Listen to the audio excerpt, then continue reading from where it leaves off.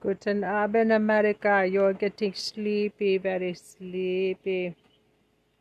Okay, we just listened to some Lawrence O'Donnell.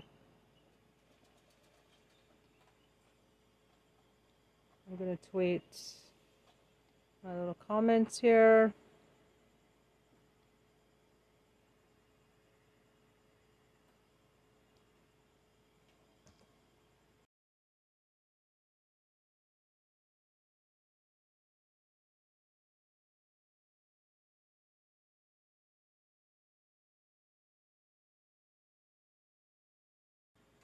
Okay, anyway, I wrote, women leaders are 80% less likely to be charged with corruption than men in power. Let's demand half women in Congress now. I said, ask Governor Whitmer why she didn't press charges against Trump for inciting terrorism against her.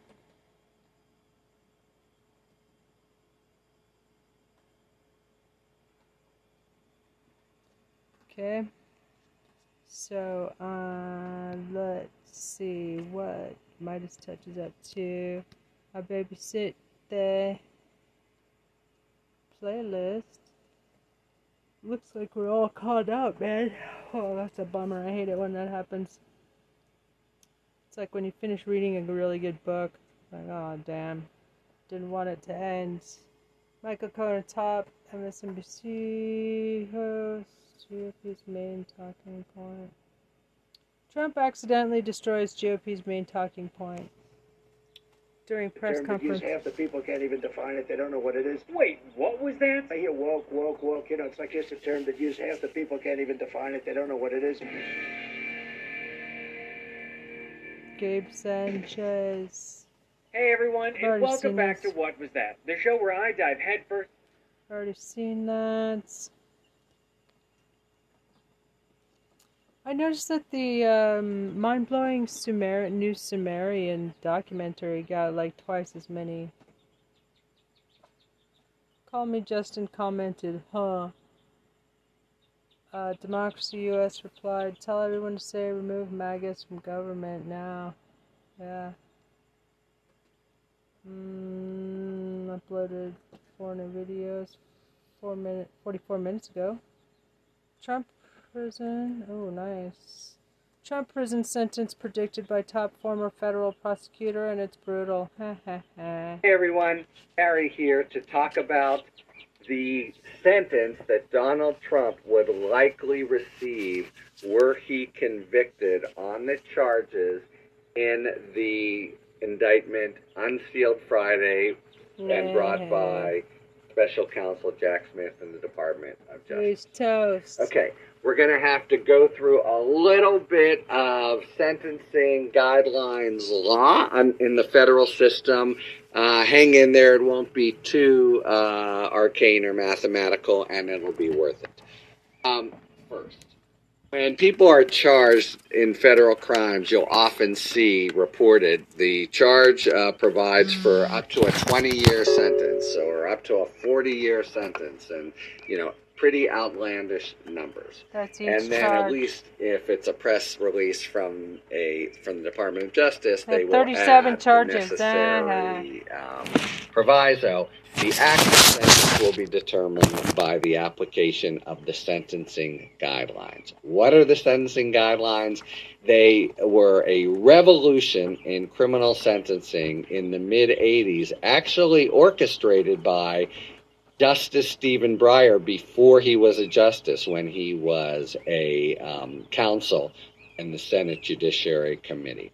And there were shocking numbers about how different people got dramatically different sentences based on what judge they happened to draw. And also among individual judges with white-collar crimes versus street crimes and the like. So this was an attempt to make sentencing much more routinized and consistent and fair.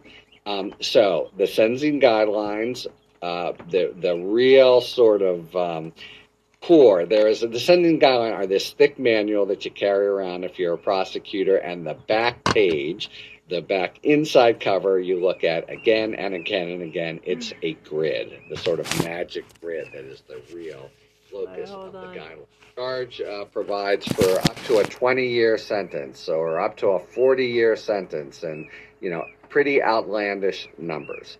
And then, at least if it's a press release from the Department of Justice, they will add the necessary proviso. The actual sentence will be determined by the application of the sentencing guidelines. What are the sentencing guidelines?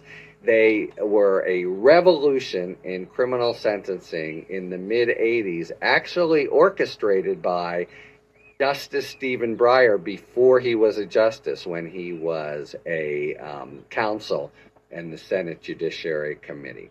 And there were shocking numbers about how different people got dramatically different sentences based on what judge they happened to draw. And also among individual judges with white-collar crimes versus street crimes and the like. So this was an attempt to make sentencing much more routinized and consistent and fair. So the sentencing guidelines, the real sort of core, the sentencing guidelines are this thick manual that you carry around if you're a prosecutor, and the back page, the back inside cover, you look at again and again and again. It's a grid, the sort of magic grid that is the real locus of the guidelines computation. We'll put it up here so you can see it. But as you see, it's got an x-axis and a y-axis.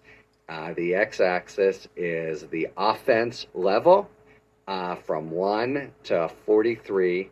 And the y-axis is criminal history. It goes up pretty severely on the notion that you really got to tamp down hard on recidivists and the longer sentences. Eventually, you have to completely impose draconian times in jail.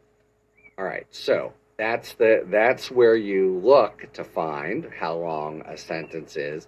It used to be that was final, except in rare and prescribed instances when, for specified reasons, a district court judge applying the guidelines could go up or down, so-called upward or downward departure.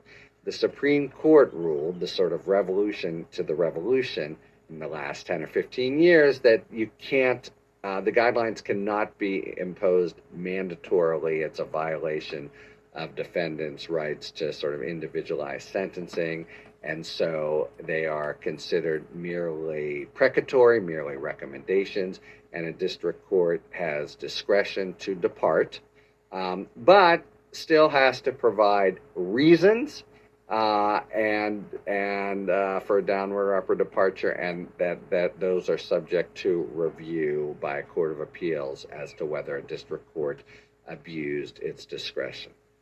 All right, so that's the backdrop. That sets the table. Now, the guideline grid itself. Let's put this up for just one more second and scan down from 1 to about 30, because that's where we are going. For Trump's charges, now, of course, there are several, and there's a whole different question about if he were convicted, whether they'd be served concurrently or at the same time, that is, or consecutively, one after the other. Doesn't really matter, as you'll see. The guideline sentence that will be imposed if he's convicted here of the leading charge, so 31 leading charges under the Espionage Act. They don't, by the way, make for 31 sentences. They would wind up in basically the same place. But the charge, the leading charge, would impose a sentence way more than his natural life expectancy. In other words, he would certainly die in prison under a guideline sentence. How does that work? Okay, so you start under the Espionage Act. You begin with a base level of 25. Do you see that on the grid? And from there, you have to add 4. We're just calculating base offense level, arriving at 29 if the material was top secret. If the classified material that you unlawfully retained was top secret, which it is in Trump's case. So before, with no controversy whatsoever, we're up at 29. Then there are 2 or 3 other adjustments that you could add to increase the offense level. Remember, he's charged in a conspiracy, and he played a leadership role. Even without the conspiracy, he plays a leadership role in directing Nauta, Evan Corcoran, others. That's an extra 4 points to the offense level under the guidelines, and now that could put him at 33. There's obstruction on the Espionage Act, not simply the separate obstruction charge, but he obstructs when he's not only does he not return when given, but he throws sand in the gears. He lies about things, moves around boxes. Seems pretty clearly obstruction. That's another 2. And then potential other 2 for abuse of trust based on position. And, you can't get higher than the President of the United States and a more kind of flagrant abuse. So add those together, you're looking at 37. In other words, one little, sorry for the quiver here on my computer, but that is 210 to 262, right? We're talking about in excess. Even the low end is almost 20 years, as I say, many times, well beyond his life expectancy. It means he would clearly die in prison. Yeah. All right, so that would be what the guidelines themselves provide. Now, as I mentioned, they are precatory, and a district court could depart. But you've got to give reasons, and this is a really tricky situation. Taking a step back, we've talked for years, really, about if Trump were indicted or charged, would there be an avenue for an overall sort of Solomonic, what's in the best interest of the public kind of sentence, the way in our only real precedent here, the Nixon case, Ford, the President of the United States, stepped in and said, for the good of the public, I'm going to pardon him, he's in exile, our long national nightmare is over, we needn't put him away. Now, you could imagine a similar sort of figure in calculus saying, if they were just a philosopher king or in charge of the country, saying, if he's convicted, if he goes away, we don't need the extra revenge factor of a long jail sentence or even a jail sentence. Maybe it's okay for home confinement. And in fact, putting him in jail, the vividness of the orange jumpsuit and revealing, in fact, that he's bald, and the incredible deprivation and privations for, some people would rejoice at that, but others would be, completely incensed and inflamed. Maybe the best thing for the country. I'm stating no opinion on this, but I'm just saying that it's plausible you could have that view, but it's not clear how that view factors in, given the way we've approached this case. So, Biden and Garland could have imposed that kind of approach with playing the joints. Once Garland appointed Jack Smith, would put the whole case on this straightforward legal regime, treating him as any other person. There would have been one last opportunity when they came in for their meeting for the Department of Justice to have fashioned a non-custodial sentence. They could have said, okay, here's all the charges we're going to convict you of. Plead now, maybe agree never to run for office again, and we'll recommend, and we think the court will impose a non-custodial sentence. You won't have to be in jail, and that'll be, a global resolution, including maybe the January 6th stuff, which is still out there. But there was no overture of any kind or willingness for him to plead. So now he's in a system that doesn't have that kind of flexibility anymore. The Department of Justice, on the model of treating him like any other defendant, they're looking at 20 plus years under the guidelines. How can they recommend 0? And a district court judge could say, but for this, essentially try to do the same imposition of a factor that just doesn't exist in sentencing guidelines. What's in the best interest of the country, and give him a sentence of next to nothing. But and maybe a court of appeals would uphold it, but it's just not really in the legal regime that he's now in. There's the possibility of clemency if he's, that Biden could impose to try to play the forward role. But basically, it seems to me, now, as with many other things, maybe Eileen Cannon is a wild card here, but it seems to me that, we're looking at a situation where he's going to, the law points to 20 years in prison, and he's got to see some prison. It would be likely, for him to see prison time, because no individual actor can sort of speak for the whole system, and doing her or his job under the law makes it very difficult to cut this kind of huge slack to keep a former president out of jail. So that's the situation and the stakes we're talking about. Just a quick word on Walt Nauta, his co-conspirator.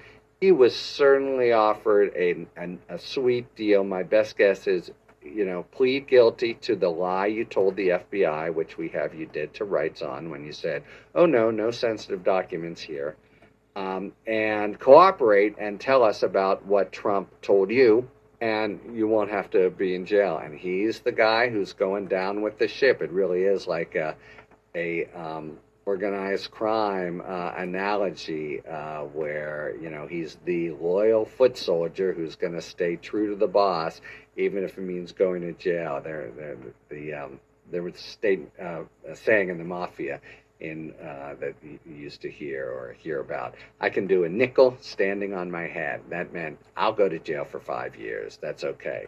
What actually broke the back of the mafias was when the United States passed RICO laws and very long drug laws, and the mafia was into drugs, and that's what actually broke them, because they would do short sentences. That seems to be the mindset of Walt Nauta. So he would be looking at basically somewhere in the 2 to 4 year range for his role in a conspiracy to obstruct justice, which is what he's been charged with.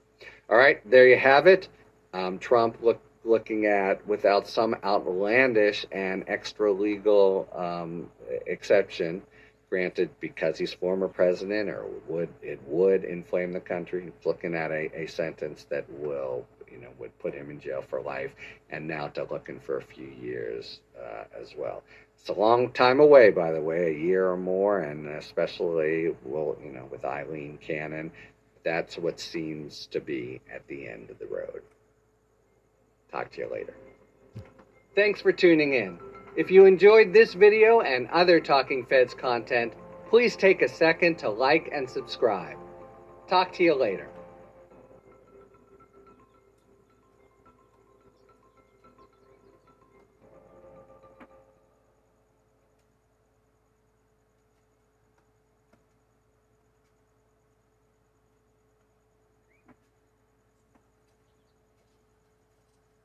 I've got the host of The Rachel Maddow Show and the host of the new podcast, Deja News, Rachel Maddow. Rachel, thanks so much for taking the time. I'm super excited to be here. Thanks for having me. I actually interviewed Jen Psaki on a Thursday morning last month, and Thursday afternoon, Trump got indicted in the Manhattan DA case, and she very kindly offered to do a pickup shot on Friday morning, but I'm glad that we scheduled this interview after Trump's latest indictment, because not exactly a topic you can skate by. So first... Although you never know, by the time we're ready to post this, there might be another one. Might be another one, exactly.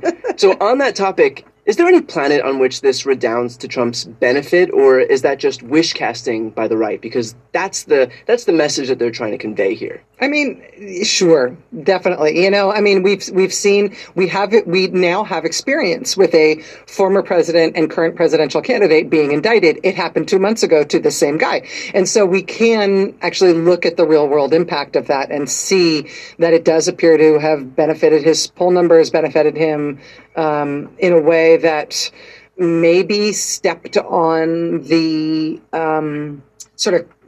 stepped on the launches of his Republican presidential rivals, at least in the sense that it kept him in the center of the news, and it gave them all awkward questions that there's no right answer to from a Republican political perspective in terms of what they think about his criminal liability. So, yes, we've seen it help him already. Now, should it help him? No. In the long run, is it a good thing to potentially be in prison and to be on trial in multiple venues for serious criminal charges? Like, maybe. But I mean, if it's going to help him in the long run, it means that in Republican politics, it's an asset to be a criminal.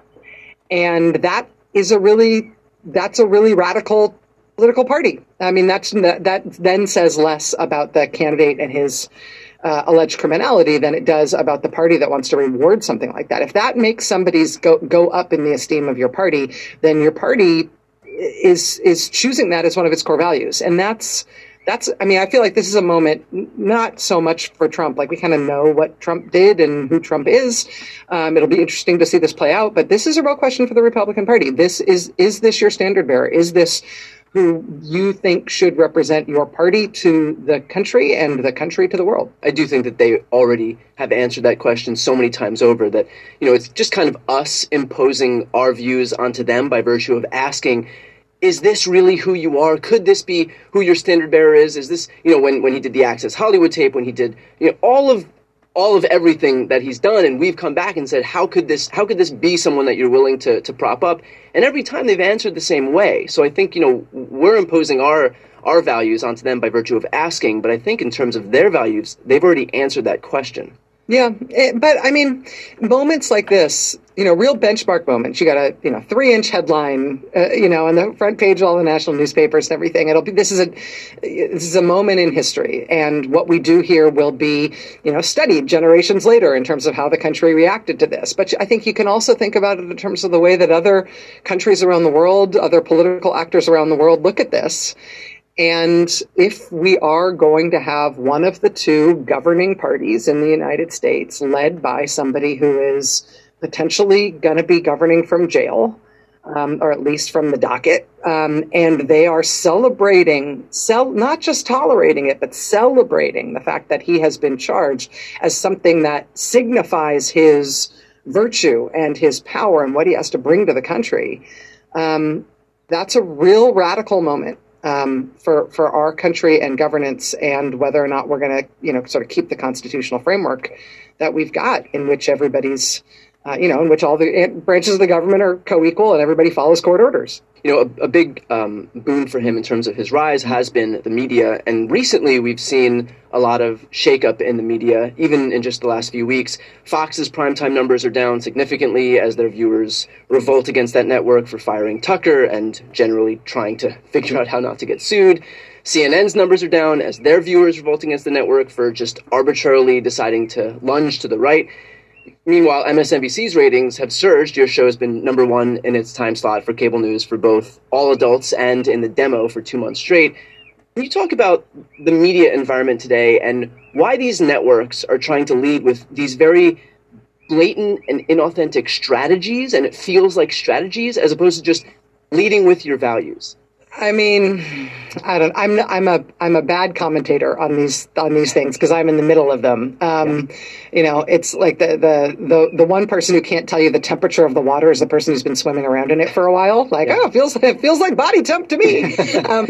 So I'm not great at media analysis. I will also say, though, that my experience, having been through a lot of ebbing and flowing in ratings and in the the relationship between the three major networks in terms of who's tuning in and why, and who's in turmoil and who's stable and all these things. It's kind of like it's like the weather in San Francisco. If you don't like it, wait a minute, because it's about to be something else. I do think that these things are temporary. I feel like the networks tend to find their equilibrium after moments of chaos. I don't feel like we've seen radical change in the cable news landscape specifically over the course of my career. I think things change a little, but not a lot. And so we'll see how it shakes out in the long run. We definitely are at a moment when, you look at the ratings on any given day and it's weird. It's just, it's not what you would have expected a year ago for sure. And it's certainly, I think, not what you'd expect a year from now. But everybody has to make their own decision. I think the old arguments about whatever happened to objective news, why do we have to have people where we know whether they're conservative or liberal? I sort of feel like at least we're kind of done having that facile, reductive argument anymore. And I do think that the conversation is joined and people are struggling with the question about how to deal in the free press with a major political figure who wants to abolish the free press.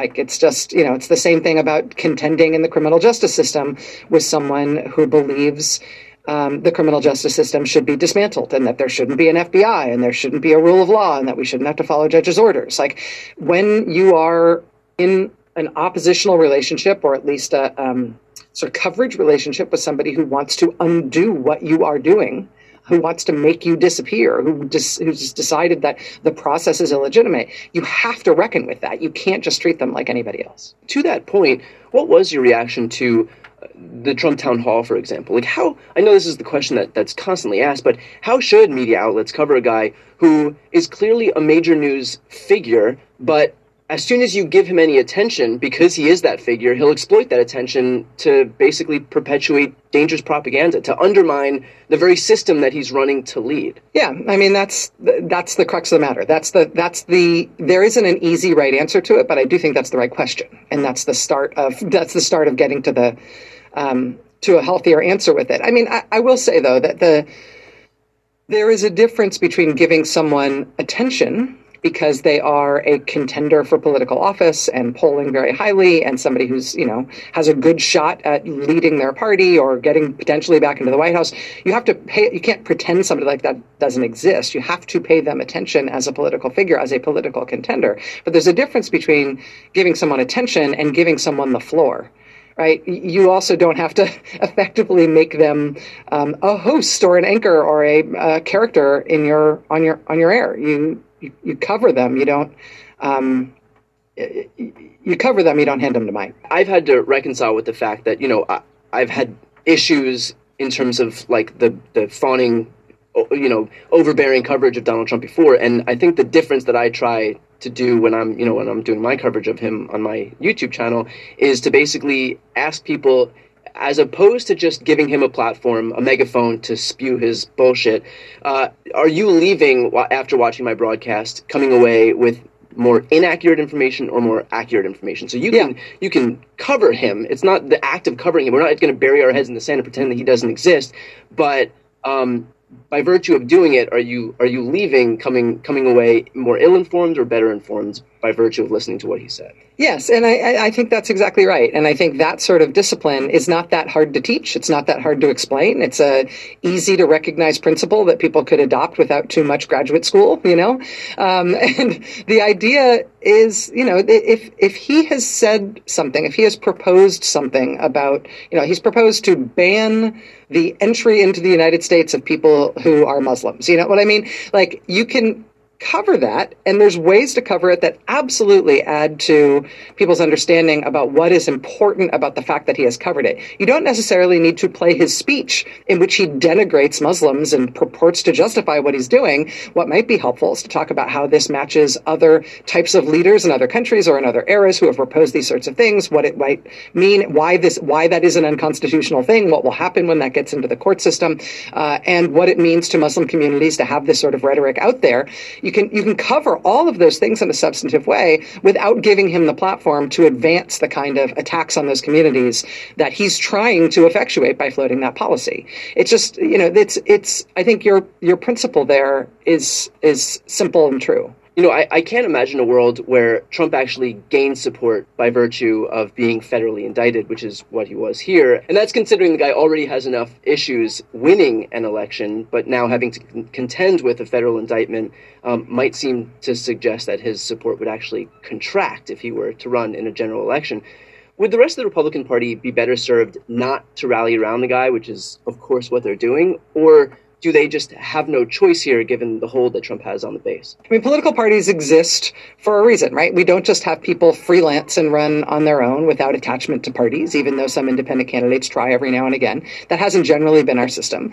And that's in part because the parties are supposed to do something. The parties are supposed to have a role in vetting and elevating appropriate candidates who stand for their values, who represent not just the best of what the country has to offer as a governing class, but specifically what the party believes ought to be sort of their best shot at leadership. And so the Republican Party abdicating its role and saying we are totally neutral among all the candidates, and whoever wants to run, whoever likes that, if enough people like them, then great, we will attach ourselves to that candidate in a value neutral way. We have nothing to say about it. I mean, it doesn't have to be that way. I mean, it's within living memory, the Republican Party detached itself aggressively from David Duke, who was, running in Louisiana. Yeah. And it made a difference to have the Republican president at the time say, you know what, that's not who we are. And that's not the kind of candidate who we are attached to, and no Republican should support them. I mean, that's happened before, even in more recent living memory. You might remember the issues with Congressman Steve King of Iowa, who was getting more and more aggressive and overt in his white supremacism. And this era's Republican Party said, Steve King, you can't actually function in Congress anymore. We're effectively de-endorsing you. We're taking you off your committees, and we're going to fund a challenger to you. We don't support you anymore. The parties exist for a reason, and it is not just fundraising. The parties exist to vet candidates at a very basic level, and to make sure that we don't have people who are totally inappropriate to the job, aspiring for the job with the party support. And so, they can decide, they could make a substantive decision about Donald Trump. They've decided not to, but it is within the realm of possibility. And I think that's a question that probably should be asked more, rather than assuming that they're powerless in this. Yeah, and I would also add that another responsibility of these parties inherently is to win elections and have some type of a platform that would lend itself to garnering more support. And the irony of what's happening now with these parties, by virtue of seeing that they're espousing positions that are losing them support, even despite not doing the work that it takes to win them, and just pretending that they won in Texas and Georgia and Michigan and Arizona and Wisconsin, is kind of so antithetical to what the point of this all is, which is, again, to propose an agenda that will garner them those votes and then govern effectively. But now they're doing the opposite. They're proposing agendas that are so extreme. They're proposing abortion bans and LGBT bans and interstate travel bans and book bans and vowing to cut earned benefits, and not doing the work of making themselves accountable to the people that they're supposed to represent, because they feel like they don't need to anymore, because when push comes to shove and it comes to election time, they're just going to say that they won anyway. And that kind of is, like, for the first time, we're seeing, like, what happens when a party kind of goes off the rails from what it's supposed to be doing inherently. Well, I think there is just in political science terms, there's a relationship between the unpopularity of your agenda and the degree to which you want democratic accountability for your policies, right? Like, if you want to do stuff that's really unpopular, you don't want to be democratically accountable for the reaction to those policies. And so I don't think it's a surprise that we're seeing counter-majoritarian moves, like, in Ohio, where Republicans are saying, oh, people can no longer vote about what's in the Constitution, or we're going to make it harder for people to vote about what's in the Constitution, because if we let Ohio voters do that, they're going to undo our abortion ban. So therefore, more will make it harder for people to cast that kind of a vote at a popular referendum. I mean, you play with the mechanisms of feedback when you don't like the feedback that you're getting. And you can do that, you can sort of game the system in the short run, but in the long run, if you're doing stuff that people don't want you to do, then you're going to have a problem in a democracy. And either you then try to undo democracy or you adjust so that you're more in line with the will of the people. As far as the 2024 race goes, we've now watched the Republican field blow up to the point that we're effectively reliving 2016, with the irony being that all of those Republicans are running presumably because they think that Trump shouldn't be the next president, and yet by virtue of there being so many candidates, they are effectively doing their part to hand him the nomination. Your new podcast, again, is called Deja News, comes out Monday, June 12th. It looks at the ways that history repeats itself, and you're obviously going a little farther back than 2016, but this still does prove the thesis of that theory that history repeats itself to a pretty staggering degree. Were you struck at all by the extent to which even recent history is repeating itself with regard to the Trump of it all? And speak about Deja News here. Yeah, I mean, the whole idea of Deja News is that when things have happened that seem crazy, that seem unprecedented, that seem like we have to invent a whole new way of responding to this because we've never contended with anything like it. There is sometimes something else in history, especially, something from another, not just another era, but maybe another place that can give us a frame of reference in terms of what it's looked like when something like this has happened before. And so episode 1 is there's a parallel in history in another country of something very much like the January 6th attack on Congress that happened in another country. And in that other country, it actually worked. It did stop the transfer of power. It did install a pro-fascist right-wing government to replace a elected center-left government. So that's helpful to me to understand these things. And, I think there's a way in which there are processes in our political system that by nature recur. Like, we're going to have a field of candidates running for a major party nomination every 4 years on both sides. Like, that's just going to happen. And so that is less a sort of historical echo than it is like, is there a learning curve? The last time this very unusual sort of pro-authoritarian Republican populist candidate was on the ballot, look at what happened when there were 16 other Republicans running against him. Okay, well, now he's on the ballot again. There's going to be at least 10 other Republicans who are running against him. Have they learned from the last time this happened in 2016? They had a dress rehearsal in terms of what it means to run against him. I do think, actually, that if you listen to the way that some of the candidates are talking about this primary, it's clear kind of who gets the lesson of what went wrong in 2016 and who didn't. All the candidates who, when asked about Trump, say, I don't want to talk about Trump. I'd like to talk about what I bring to the table. Yeah, you can tell they were asleep in 2016.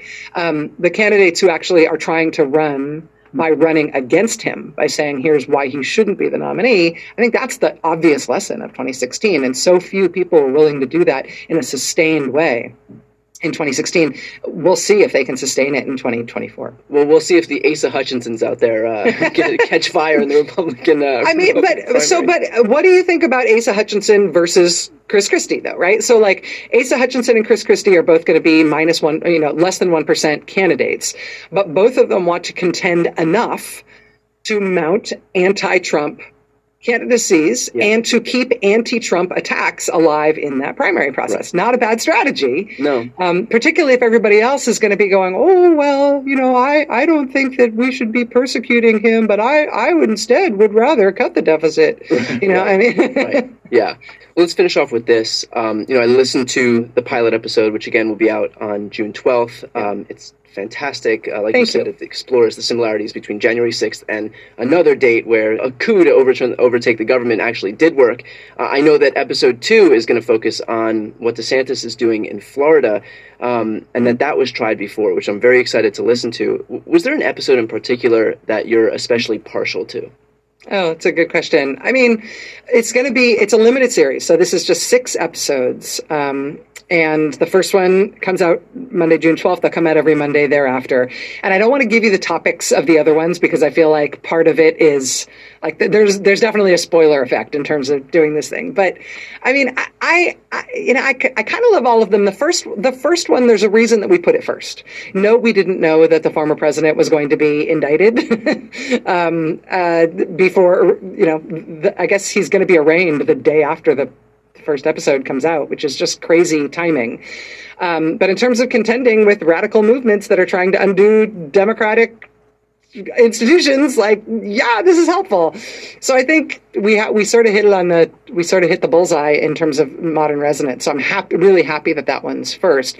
But I hope that all of them. I mean, again, the idea is, if history doesn't appeal to everybody in terms of contextualizing what's going on in the news, but to the extent that it is something that works for you and that helps you understand what's going on, all of these historical analogies that we're going to bring to the fore through this podcast, I think they can just make us calmer and more confident and better informed with contending with things that can otherwise sort of feel overwhelming. It's if you are overwhelmed and particularly if you're outraged by what's happening with DeSantis targeting the LGBTQ community in Florida and the Republican Party helping him do that there, I do think it's helpful to hear episode 2 of Deja News, where we talk about how Florida conservatives did that before and what happened to them when they really went too far. Well, we'll leave it there. That seems like a great place to stop. So, of course, you can check out Rachel Maddow on MSNBC. And trust me, you will want to download Deja News wherever you listen to podcasts.